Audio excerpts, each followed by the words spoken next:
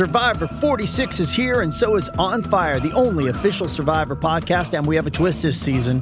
The winner of Survivor 45, Dee Valladares, will be joining us every week. We're going behind the scenes of the biggest moments, the how and the why things happen, and the strategy and analysis you can only get from someone like me, a Survivor winner. Listen to On Fire, the official Survivor podcast, wherever you get your podcast. It's only a kick, a jump, a block. It's only a serve. It's only a tackle, a run. It's only for the fans. After all, it's only pressure. You got this. Adidas.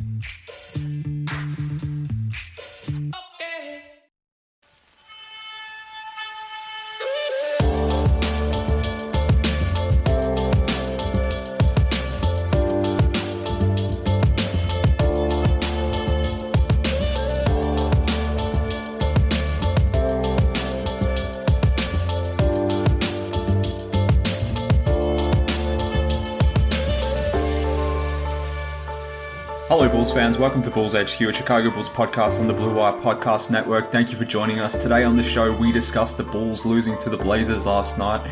If, like me, you had to, I don't know, at least for me, I suppose, I got used to the Bulls just constantly winning and taking the league by storm, and a loss right now kind of feels weird and hollow, or at least it did post that game against the Blazers, particularly against that game where it should have probably felt like a win, or it was a win at least at halftime.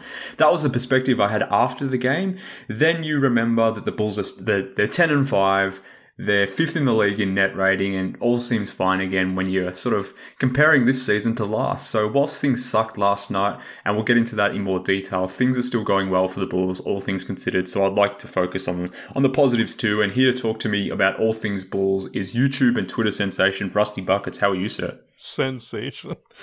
Well, I just thought I'd throw it in there. Why not? Hello.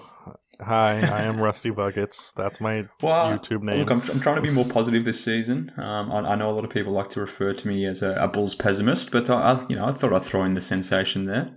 You've heard that.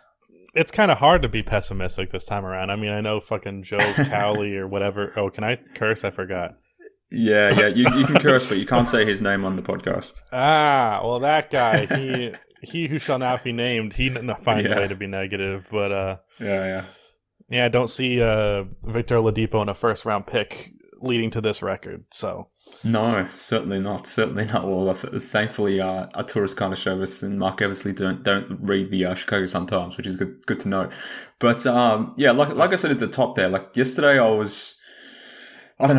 that was annoying because it should have been a win, and at halftime it felt like it was going to be a very comfortable win, and then the third quarter happened. Because I moved out, I can't watch all the Bulls games with my dad anymore, who is very much a fair weather fan, and now that they're good, he's tuning into every single game. But he texted me last night, sweet and smooth right now, and then he goes, good first half, I'm out, because he has an actual job. Not my fault if they lose. And then this morning I just wake up to a damn. It's like, what, a 15-point lead at half? Yeah, 15. Plus 15 they were. And it probably should have been more if the reffing in the first half was really shit, to be honest with you. Like, that cost the Bulls to a degree. I won't say it cost them the game, because they most certainly ruined that themselves in the third quarter when they had 10 turnovers in the third quarter. But they probably should have been up more than 15, all things being equal. But nonetheless, I guess the story for me was that third quarter and just, the amount of turnovers that the Bulls committed in that game. It was unlike them. They've been like top 5, top 6 in terms of turnover percentage of this season. So they have been good at protecting the ball, but it just went all to hell in that third quarter. I had no idea what these guys were doing. But, and it felt even worse than the numbers made it out to be. Like, it felt worse than 10. It did, and I think maybe it felt worse because there was like several possessions where it was like successive turnovers, maybe 3, 4, 5 turnovers in a row type thing. So it was like just gifting the Blazers free opportunities to go back and get some attempts, whilst obviously the Bulls weren't getting any shots up themselves. So they shot themselves in the foot. There was a lot of discourse about that third quarter, the turnovers, and I got myself involved in it, as I typically do. But I mean, so much of the conversation was the center rotation and how a lot of these turnovers were driven by the fact that Tony Bradley was on the floor or Derrick Jones Jr. was out there and the Bulls weren't big enough. And I know I got into a bit of an argument there with my good pal C-Red Fred about this topic and a few other people, to be honest with you, as well. But I mean, what did you think in terms of the Bulls falling apart there in the third quarter or even the second half, what do you put that down to? Well, I mean, if we're focusing on the big man thing, I don't have anything in particular that stands out. And I'll say, because things have been going so well lately, I'm much less frustrated with that game than I probably would be under normal circumstances. But it's like I can take a little bit of an L after all the positive. In terms of the center rotation, I'm of the opinion that the team just looks significantly better when they're going small, particularly with Derrick Jones Jr. at the center spot. And it's not the fault of Tony Bradley, which I saw you make some tweet about this, but like the guy is a fine 15-minute per game rim protecting, rebounding big man who will finish a layup off of in the dunker spot and stuff like that. But you really can't ask him to do literally anything else. And that's fine. That's what he was signed for. He's a minimum player. He's not expected to be great. Still a little salty about the fact that he's wearing number 13. But regardless, he's a fine rotation player for spot minutes and for certain situations. And he's being put in a lot of the similar positions to Vucevic in the offense, where he's in the high post and stuff like that, trying to throw passes. There was the game the other day, I don't remember who it was against, but I mean, it might have been Utah, where he had like a couple, like 3 turnovers in a quarter that were like all really ugly because he was put in these positions where he had to be a decision maker. And it's like, it's not really his fault. It's kind of a similar thing that was, if I can draw a comparison, Steve Kerr, when he was coaching the Warriors after Kevin Durant left, and he ran the same exact play that they ran for Kevin Durant for Omari Spellman. Meanwhile, Steph Curry is setting an off-ball screen. It's like, look, I understand this is an effective play, but it's only effective with the proper personnel. So they're putting Tony in these situations that only work if it's Vucevic. And then people are like yelling at Bradley, and it's like, I think that's more of a commentary on Billy Donovan, even if I think Billy Donovan is like currently in Coach of the Year conversations. Yeah, I completely agree. I don't understand the scapegoating, let's say, to Tony Bradley. Like, it doesn't make sense to me. I'm like, what do you expect? That dude has been a journeyman. He's a role guy, signed for a minimum deal. Clearly is not a starting material player. So why are we surprised that he's making bad decisions, fumbling the ball in the starting unit? And we've kind of forgotten that the guy he was injured in the offseason as well. So maybe he's still tuning himself up. He doesn't look like he's in the best peak physical form, let's say. So I just don't understand the discourse sometimes. Like, there's so many things there that would lead you to believe why he's not going to be an effective starter, clearly. But to your point, like, they do look so much better with Derrick Jones Jr. at center, which is kind of an insane thing to say. But he completely outplayed Anthony Davis the other day. But unfortunately for the Bulls, Derrick Jones Jr. had 5 fouls against the Blazers, which was kind of a reason why I guess Billy had to throw out Tony Bradley maybe more than what he wanted, or why he had to go to Alizé or these sorts of things. I mean, we even saw Javonte Green at center. So to your point about Billy being an awesome coach this season, which I completely agree with, like, I think he's going to win Coach of the Year. He's clearly mixing it up, but at the same time, like, he doesn't have a ton of good options out there. But I have liked what I've seen from Derrick Jones Jr. at center. I don't know how sustainable it is, but it has been fun nonetheless. Well, this is a beyond the Chicago Bulls thing, but I am kind of at a weird crossroads just with the center position, period, where I kind of feel like it's supposed to be dying, but we're also getting so many talented centers that, like, prevent it from happening. So, like, Jokic and Embiid, and I guess you could say Giannis a little bit there, and then AD, and then to a smaller extent, guys like Vucevic or Karl Anthony Towns. Because they're so damn talented, we can't make this evolution yet because they will burn you.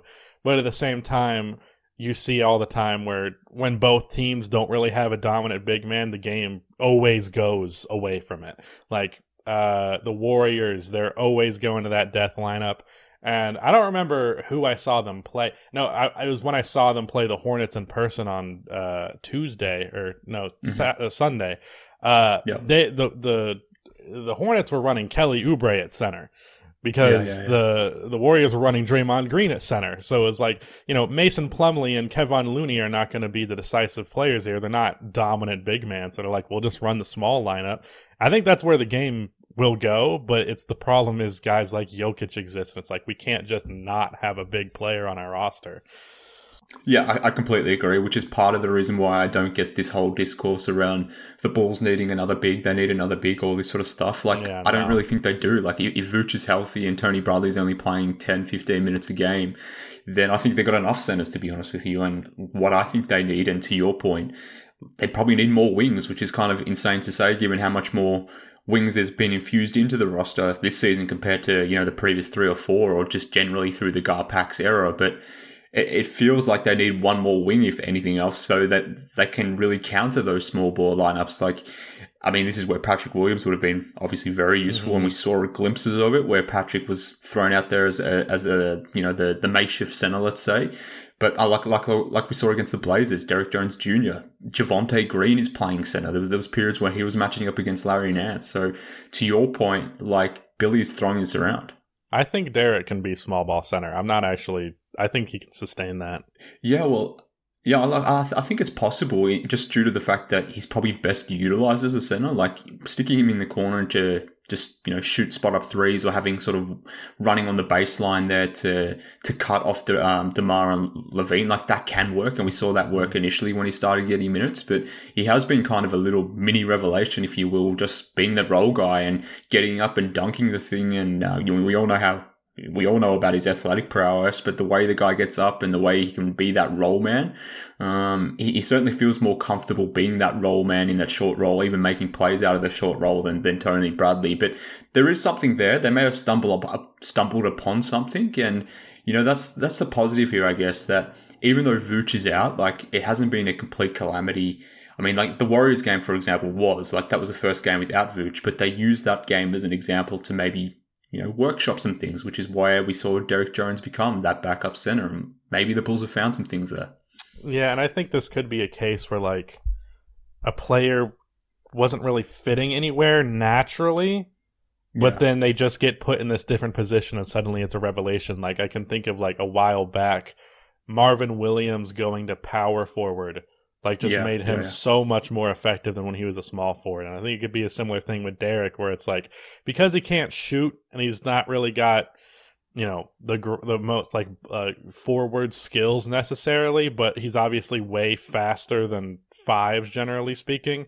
He can kind of figure it out at that position more so. And I just really enjoy that version of this roster, especially the team was already a serious threat in the fast break, and then you also have Derek Jones Jr. thrown into the equation.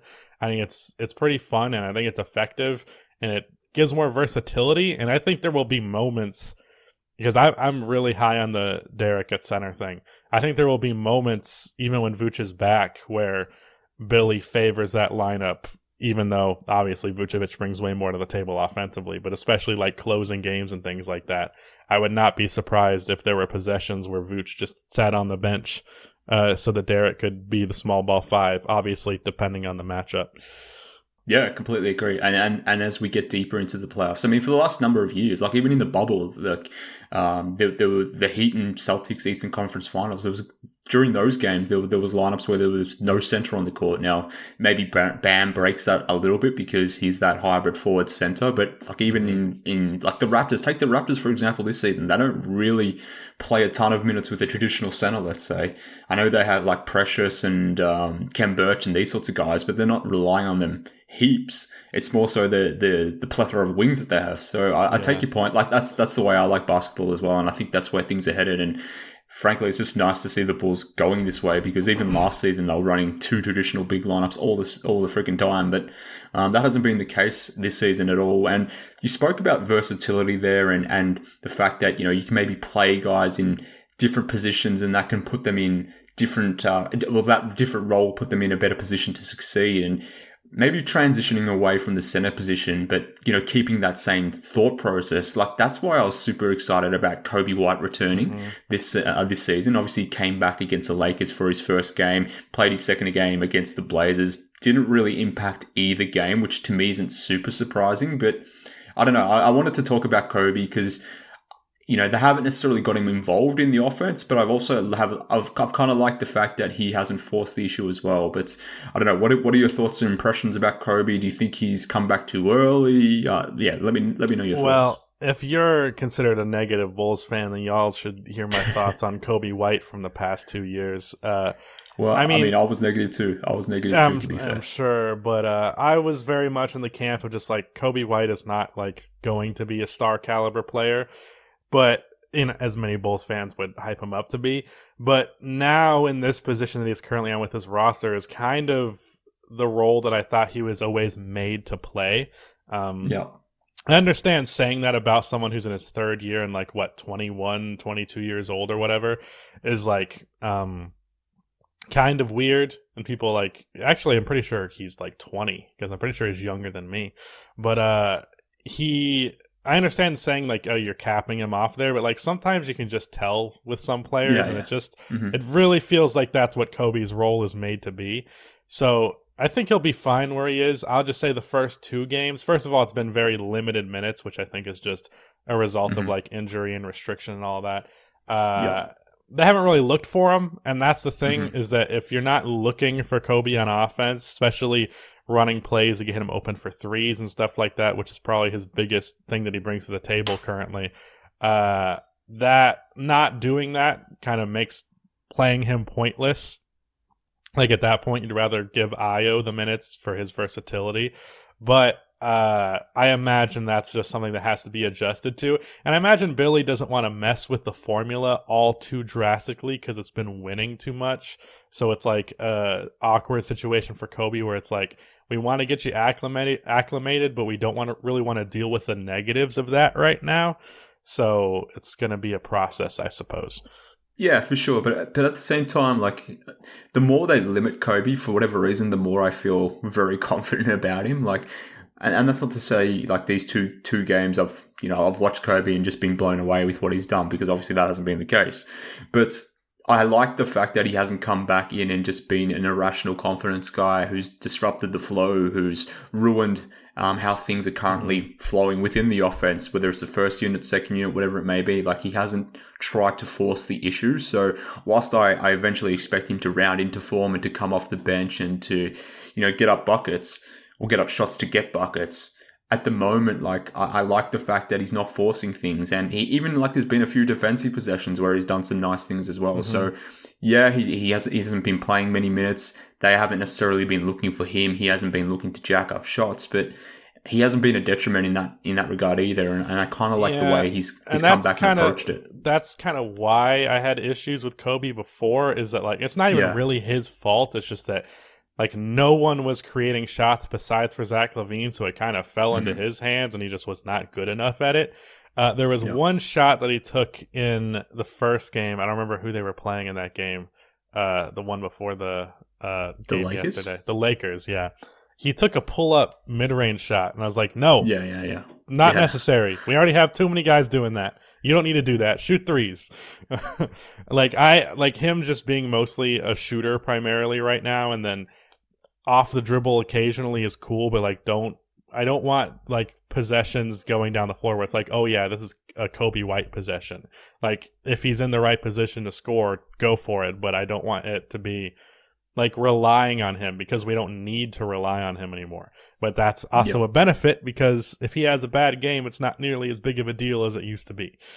Yeah, for sure. And to your point, like he had 2 attempts against the Blazers and they were both 3. So that makes sense. But yeah. I guess at the same time as well, like the acclimation process of Kobe is maybe going to be a little bit slower than maybe what it could have been because Vooch is out and like Kobe and Vooch found a really nice partnership towards the end of last season.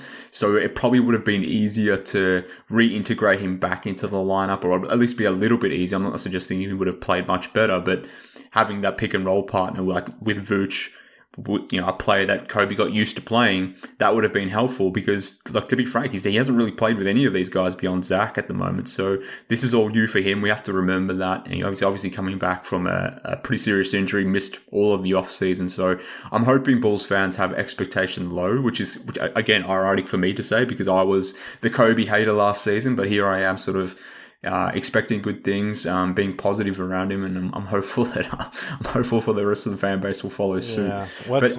What's crazy about the Bulls right now is it doesn't even feel like they're. I'd say they've reached like 70% of their offensive potential. Like they're not even, especially with Vucevic's early struggles, Kobe White not being there yet, and what he can bring to the table. Like I feel like this team could be a lot better offensively, and they're already a top 10 offense. Yeah, I completely agree. And the funny thing is, like, at times the half-court offense just stinks. Like, we saw that against the Blazers and we've seen it in this previously as well, whether Vooch was playing or not. But, like, beyond DeMar, and even at times with DeMar, like, DeRozan did some questionable things last night against the Blazers in the second half. It kind of feels like they lose their way sometimes, and they lose their poise, they lose their control, and they just start doing weird, dumb things. And that was part of the issue as to why they threw the ball and had so many turnovers in the third quarter yesterday against the Blazers. But I don't know, when things get tight, when things get when the other team sort of ramps up and starts coming back, like we've seen the Bulls get out of those situations, but we've also seen them get themselves into those situations. I'm thinking about like the Toronto game as well, where like they were just making bad decision after bad decision. Now in that game, DeMar was the difference. Like he settled things and got them that win. But against the Blazers, he had a really bad second half. So we're saying like we need Kobe we don't need Kobe right now, but I wonder if we're going to need him quicker or sooner rather than later, because what DeMar is doing right now is insane, but I do question how sustainable it is. It's amazing. I want to see this continue, but is it likely going to continue at this rate? Probably not. I don't think it needs to either. That's the main point. But I guess if we're going to settle into a situation where DeMar is going to be the main guy and we're going to be riding this guy towards the end, I don't know how sustainable that is, I guess. Yeah, I don't know that DeMar being the best player on this team is going to continue throughout the whole season. Like Zach LaVine, even though he's been playing good, it feels like he's been a little bit off for sure. Yeah, especially because he's had that I don't know if it was a thumb or a wrist injury. It was something with his hand. Thumb. But regardless, I think Zach will eventually assert himself as the best player. And then DeMar, like, I love DeMar, but like the scoring rate that he's been like better than his prime. And like, even though the thing that I was a tad disappointed with DeMar, which kind of makes sense with the personnel of the team, and it's not like he's passing up these opportunities, but the playmaking that he started to show, especially last season with the Spurs, I was really excited for what that would look like in the half court when it's really gone to more and more to scoring, and it's like I'd like there to be a little bit less scoring, a little bit more playmaking. But like I said, personnel situation kind of dictates that, with Lonzo and Zach also making plays off of the dribble. Where am I going with this? I don't expect, especially, I don't know what his percentages are, but it feels like his mid-range game has been unbelievable. And like DeMar is one of those players who is always like a little bit worse of a mid-range shooter than you actually think he is numbers-wise.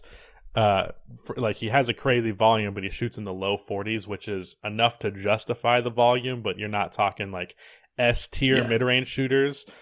He's been in the S tier of mid-range shooters to open this year, and I can't imagine, was he 32 years old, that he's gonna that just happens now. Like it's not likely. It's not impossible, but it's very rare for that kind of thing to happen. I'd love to be wrong. I go back and forward on it. Would love to be wrong. I mean, yeah, for sure. But this is where I go back and forward on it. Like, DeMar is probably on an unsustainable run here, which is fine. Like, if this is the 110% version of himself coming back to 95, 100%, like, he's still going to have an extremely good player. But where I go back and forward on this whole thing is, like, he hasn't been in a situation like this before where he's had a player next to him like Zach who can take the primary defensive player from the opposition, that is, and nor has he played with a center who is as skilled as Vooch, to be frank. So, like, there's and you add in Lonzo and Caruso as well, who are the main guys taking the defensive responsibility. Like, you're not putting DeMar on a real threat, let's say, from an offensive standpoint. So there's a lot of things that the Bulls have done to maximize the best of DeMar whilst minimizing, his true weaknesses.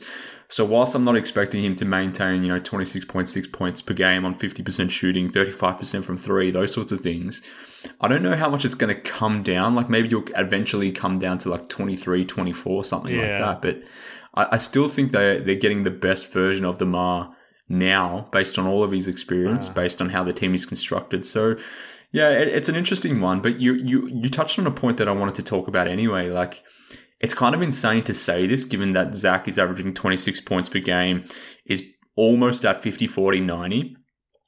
like those stats are just insane. But I don't even know if he's playing that good, to be honest with you, or at least not anywhere close to the peak version of Zach. Like, there's been games where his decision-making, I think, has been poor. Like, the 2 Sixers game come to mind. It might have been the Sixers game that I'm thinking of. I just remember there was one game where there was a fourth quarter that was like, that one was on Zach. Game.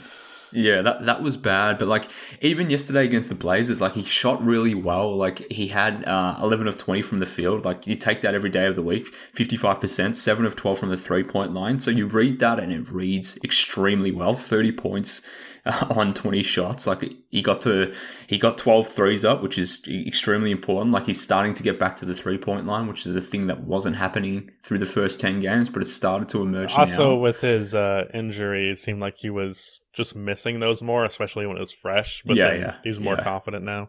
But, like, even despite that, there's things that he's doing out there from a decision-making standpoint where I'm like, I don't know if he's playing at a peak version of himself. Like, it kind of feels like he's still getting used to the fact that he's actually supported now by good players.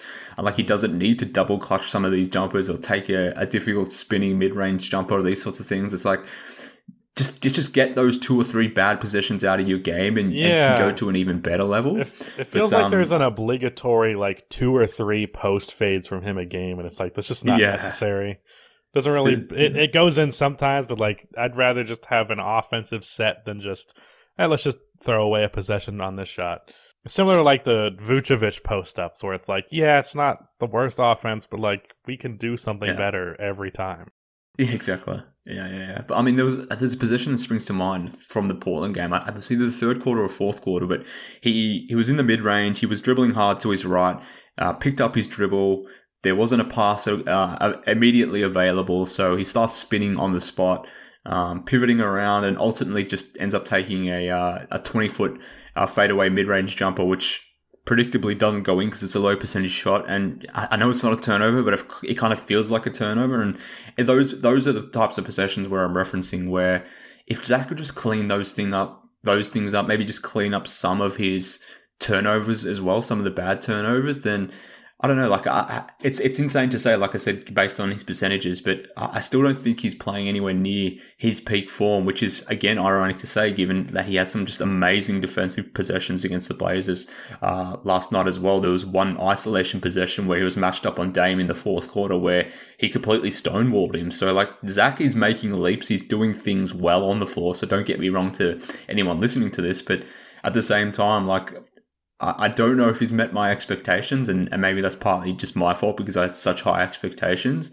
And I'm not saying he's playing bad, but I also don't think he's reached peak form either, which is, going back to your comment around the offense, sort of humming along at around 70% of what it ultimately can be. Like, the scope in Zach to be better too.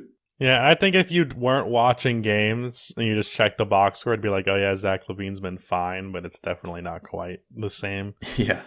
But, for sure. Even if he just remained at this level, it's still very good. It's just not quite what it could be. Yeah, I totally feel that. But it feels weird to get nitpicky right now. Like, things are going so good. And I felt justified being nitpicky when we fucking sucked. The team's good, so, sure, there are things that could be improved. The 72-10 Bulls could have won 10 more games. But, I'm not really going to complain about it too much right now. Yeah, no, I totally get that. And I guess I have a tendency to get nitpicky, and that's fair. But I at the same time, that's exactly how I feel about this discourse around the whole center thing. People, banging on about the not enough bigs. Tony Bradley and Vooch are big enough. I won't get into that again. But nonetheless, that's just more traditional basketball people who don't understand where the game is going. Potentially a C-Red Fred, potentially. Shout out to C-Red Fred if you're listening. He's probably not listening. Why would he be listening? But if you are, take that slander on the chest, mate. But another thing that I constantly keep coming back to with this team, I'm amazed by the level of defense that Caruso and Lonzo Ball are bringing to this team right now. Caruso absolutely owned CJ McCollum in that first quarter against the Blazers. Lonzo Ball was doing some amazing things defensively on Dame as well. And I was sitting back wondering earlier in the season, what the hell would the Bulls record be without DeRozan? But at the same time, you think about this too and extend that thought process to Caruso and Ball. What version of DeMar are you getting without Caruso and Ball? What is the Bulls' record without these two guys? They have completely remodeled and shifted the way this team operates to the point where it doesn't even make sense. Caruso was 1 assist shy of a triple-double yesterday, played amazing defense as he typically does.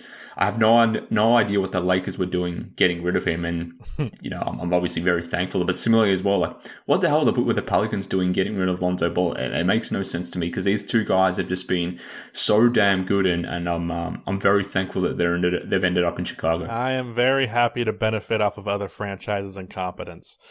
Yes, I will say I feel very vindicated about the both of them. Because when they signed Caruso, I didn't see that one coming whatsoever. But when they did, and I saw everyone saying he was overpaid, I was like, you don't know shit about Alex Caruso other than the memes. So shut up and actually watch him play, because the dude is just one of those players who's going to win you games with the little things. And then Lonzo Ball, back in 2018, when the Bulls got the 7th pick yet again, I was fully in the camp of, and this is when he was on the Lakers, so he was not perceived very well. I was like, trade that pick for Lonzo Ball right now. It's the right decision.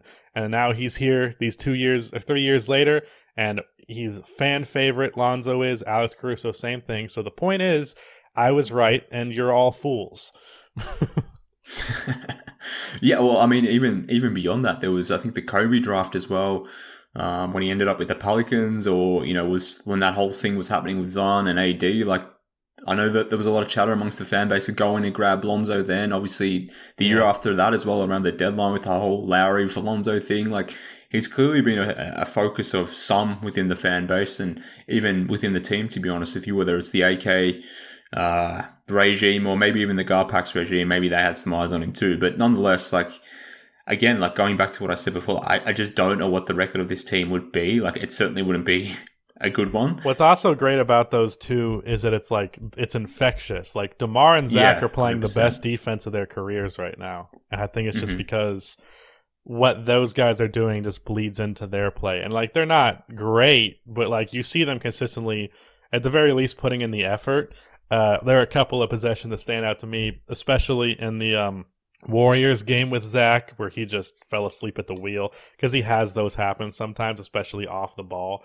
But by comparison to what those guys have been for their career, DeMar has been a plus defender and Zach has been a neutral, if not plus defender, and that's a lot to say for the both of them. Yeah, and bringing that to the offensive side of the ball, Zach threw a pass against the Lakers, which in the moment I thought was maybe the best pass he's ever thrown in his career. Maybe I was wrong in saying that, but the play before, Lonzo threw or grabbed a rebound and threw basically a full court pass or a 3/4 court pass up to Levine for a dunk against the Lakers, and it was just beautiful basketball. Just did a very Lonzo typical thing. But then literally the next possession, Zach gets the ball again in a similar spot spot, 3-quarter court, and he hurls down an amazing pass to Lonzo for the transition bucket. I remember thinking during that pass, I was like, I don't know that I've seen Zach throw a pass that good before. Yeah, exactly. And it's very casual. It was very casual. No one really freaked out about it. And I was like, that was kind of insane. For sure. Like, we haven't seen that sort of thing from Zach before, at least not consistently. But to your point around, the value that Lonzo and Caruso bring and the way they play is maybe infusing itself into others, like that was a direct example for me of where I've seen that. I will say up until the last 2 games, because he went off versus the Lakers, not quite as much versus the Blazers, but he had a lot of good drives in that game. Lonzo did seem a bit disappointing scoring the ball wise, but now those 2 games have just elevated his numbers so much where he's like at 13 points now, 45% from 3 on 7 attempts, which is absolutely bonkers. And I can't complain too much because of the defense that he's bringing to the table, but I did want a little bit more from him scoring the ball wise, but again, I feel a little silly harping on this stuff too much. And going back to your comment about the nitpicking thing, like I catch myself like getting annoyed when whenever he takes a shot within the 3-point line, like just don't do that. I hate it when he goes for a layup and predictably misses. Having said that, he had a couple of nice finishes inside last night, but like even some of his mid-range jumpers as well. I'm like, why are you shooting that? But again, it's nitpicking because 99% of his game has just been so damn good with the ball. Last year, he took a significant leap percentage-wise on the mid-range shots, but it's really not necessary from you. Like, that's not... Mm-hmm. We have 2 of the best mid-range... 3 if you want to count Vucevic in the pick and pop. At least not this year so far, but should be best mid-range shooters in the league. 3 of them up there. Not really necessary for him, and that's my same gripe with that Kobe White pull-up where I was like, we really don't need you taking that shot. It's just not necessary.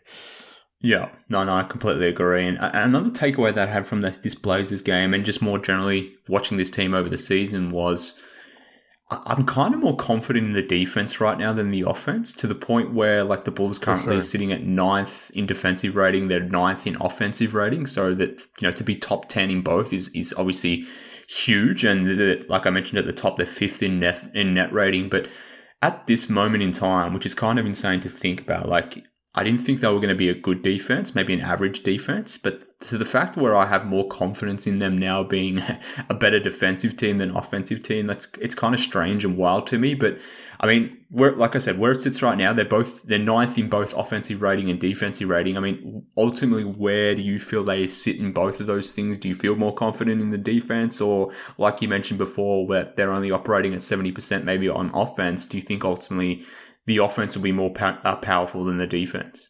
I mean, I think as the season goes along, the Bulls will crack to like at least pushing like a top 5 offense. And in the defense, honestly, I mean, I feel vindicated once again with the defense thing, because I was arguing all offseason, like, you motherfuckers saying that the Bulls are going to be a bad defense. I am telling you they're not. Now, when they were like, for like the first 2 weeks of the season, they were like top 5. Wasn't expecting that to maintain itself. But I think they can remain a top 10 defense. If you would have told me before the season started they'd be like the 9th best defense, I'd have been like, yeah, it sounds reasonable. But my main argument, like if you said, oh, they'll be like the 15th, I was not going to get mad at you for that. But people were like, oh, they're going to be the worst defense in the league. I was like, shut the fuck up. There's so many teams with way worse defensive personnel who don't have a coach that's known for their defensive prowess. Like, obviously, they're not going to be the worst defense in the league or anything in that category. So that's nice. But I think they can maintain the defense, especially because I think a lot of it, I think it's been both good from the personnel and the coaching standpoint. And rarely do you get both of those to the extreme that the Bulls have had it. And then offensively, like I said, I don't think they're near their potential yet. And I'm pretty confident they can get there. Yeah, 100%. And so much of regular season defense is about scheming, but also just turning up every single game. And to your point about Billy Donovan coaching a good defense, like every single one of these players right now is completely engaged. He has them within his, he's clearly obviously got something through this team where they're all playing for him and they're all doing what is expected of him. Like you mentioned before, DeMar and LaVine, whilst they're not perfect defensive players, they're making defensive plays. So, yeah, it has been shocking to a degree. Like, I was one of those persons that thought that would be maybe somewhere between 13 and 17 on defense, which I would still be, like, if that was ultimately where they were, if they ultimately fell as a 13th best defensive team in the NBA, but were a top 10 offense, like, that's still a very, very good team.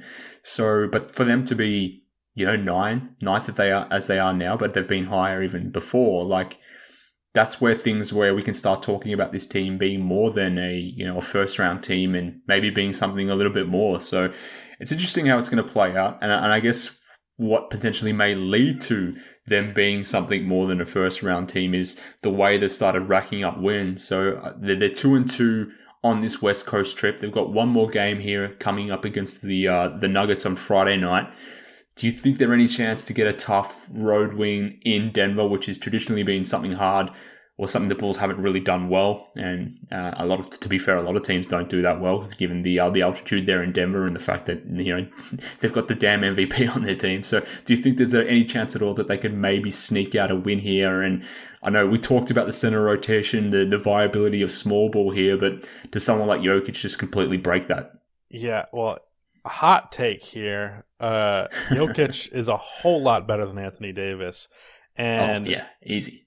Specifically Davis, for like talking about that defensive scheme that they put up against AD, like Jokic is way better at punishing you physically. That's one of my biggest gripes with Anthony Davis. And then also the personnel on the Nuggets, while it's not nearly as good as it should be because of all the injuries and stuff, I think they're a better shooting team from outside for sure. You can't exploit Westbrook and things like that. And Jokic is way more capable of finding the open man.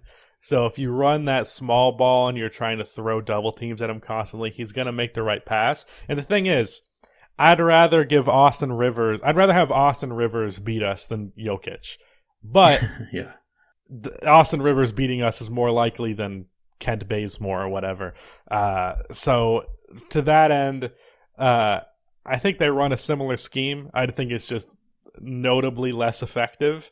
And then you're going to have to beat them on the offensive end, which is weird because the Nuggets have been weirdly good defensively, especially from the jump that Jokic has taken on that end. I think it's possible, but I'm not banking on it. I was really hoping to beat the Blazers because I was pretty confident they weren't going to beat the Nuggets. But at the same time, the Nuggets offense right now is a Jokic solo act. The thing is, though, it's a damn good solo act.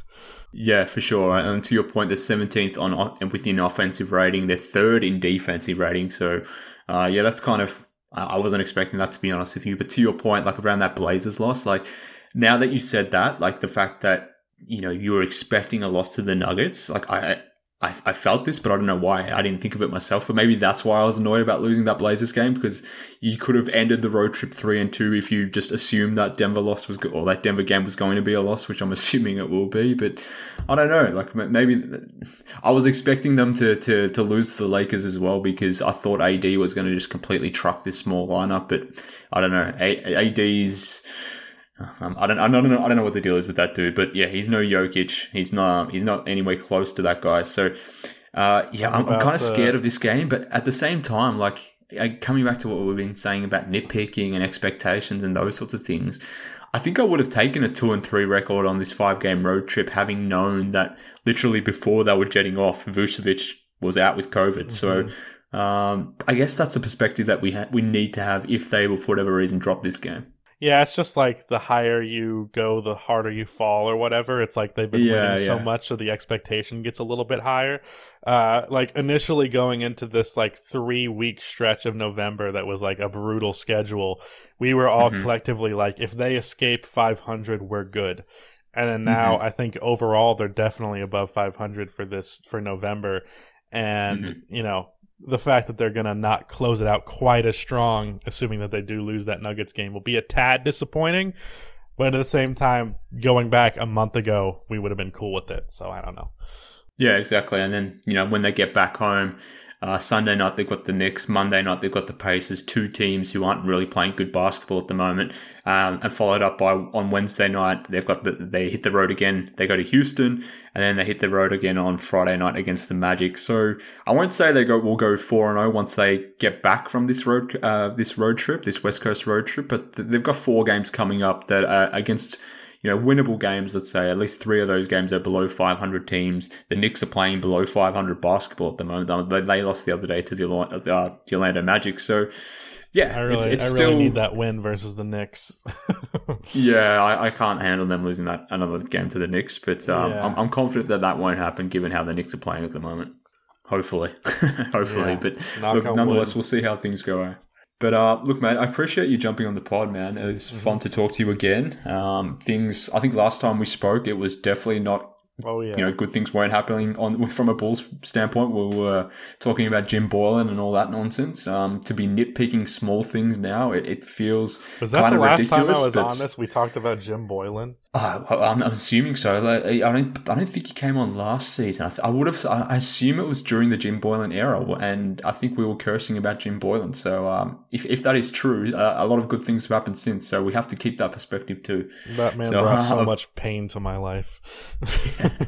Thankfully, I was going to say thankfully it's over, but I mean he's found his way. He's found that bald head of his has found a way to get on TV somehow. So I don't know who he knows, who he's got over someone, or whatever the deal is, but how this guy continually turns up and gets gigs. He's coaching Team USA as well. As long as he's not coaching my team, I don't give a shit anymore. Yeah, fair. Just get him away, I suppose. But look, mate, nonetheless, thanks for jumping on. I mentioned at the top there that you are a YouTube and Twitter sensation, so I don't feel like I need to tell people where to follow you because they probably already are. But maybe just in the rare chance that someone isn't, just let them know where they can catch you. I'll say Twitter, you get very different content than you do from my YouTube channels. My main channel is Rusty Buckets, and my second channel is very creatively named also Rusty Buckets. On that channel, I do post-game recaps, just talking about not every game, but like 3 or 4 games a night, and then every Bulls game, because I'm checking that. So if you're looking for Bulls commentary specifically, I'm pretty much talking about every Bulls game on that channel whenever they happen. And then my main channel is just NBA topics in general. And I know this video would interest you. I'm about to do a deep dive on how mental health is discussed in sports, specifically talking about the Ben Simmons situation. Definitely, I'll definitely be catching that one. The discourse around Ben Simmons is ridiculous at the moment. I won't get into it because I'll go on a long rant, and I'm sure you will be doing so in your video as well. So I'll save it for the... I'm sure, and the responses you're going to get to that was going to be very, very interesting. But we'll leave that one there, I suppose, because it's like I said, I could go on and rant for that one for a number of reasons and for a number of obvious bias reasons as well. But nonetheless, mate, I appreciate you coming on. You can hear the bias in the accent. Exactly. But thanks again for stopping by on Bulls HQ. Whilst you guys are out there following Sir Rusty Buckets there on Twitter and YouTube and all that sort of stuff, the guy's just dominating that space. If you want to throw me a follow out there too, at MK Hoops, follow the show on Twitter as well, at Bulls HQ Pod. If you want to be part of Bulls HQ Discord, join up now, but either via sending me a DM on Twitter, or you can actually find an invite to the Discord in the episode description of this episode. As always, subscribe, rate, review, share the podcast with your friends, all that sort of stuff. It helps a lot. And if nothing else, it really helps my ego. Lastly, any suggestions, questions, or ideas for the show, drop me an email, bullshqpod@gmail.com. I'm always happy to hear from the listeners. But that just about does it for this episode of Bulls HQ. Again, thanks for Rusty for jumping on. Unfortunately, the Bulls, dropped the game here. I would have preferred to have been talking about a win, but like we said, things are still pretty rosy from a Bulls point of view, and I'm assuming that's going to continue for the rest of the season. And as it does, obviously there'll be more episodes of Bulls HQ coming your way, and the next episode of the show should be a different one, a special one. I'll leave it at that. I won't give away too much details, but it's going to be a little bit of a different feel. But nonetheless, I appreciate everyone tuning in. Speak soon, Bulls fans.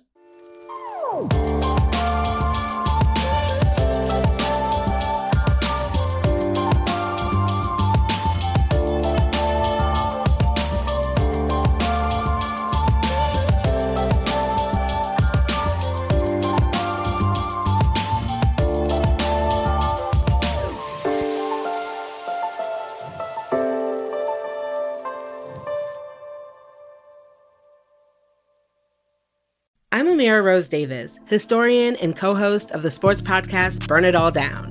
And now I'm hosting the new season of American Prodigy, all about Black girls in gymnastics.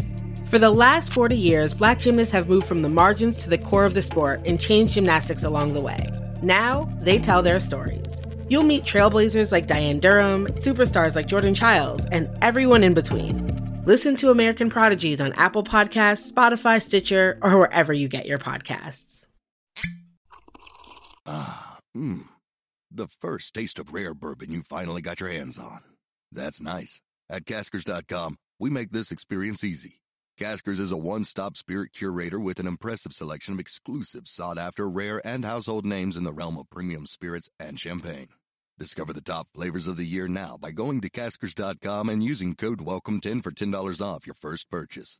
Get $10 off your first purchase with code WELCOME10 at Caskers.com.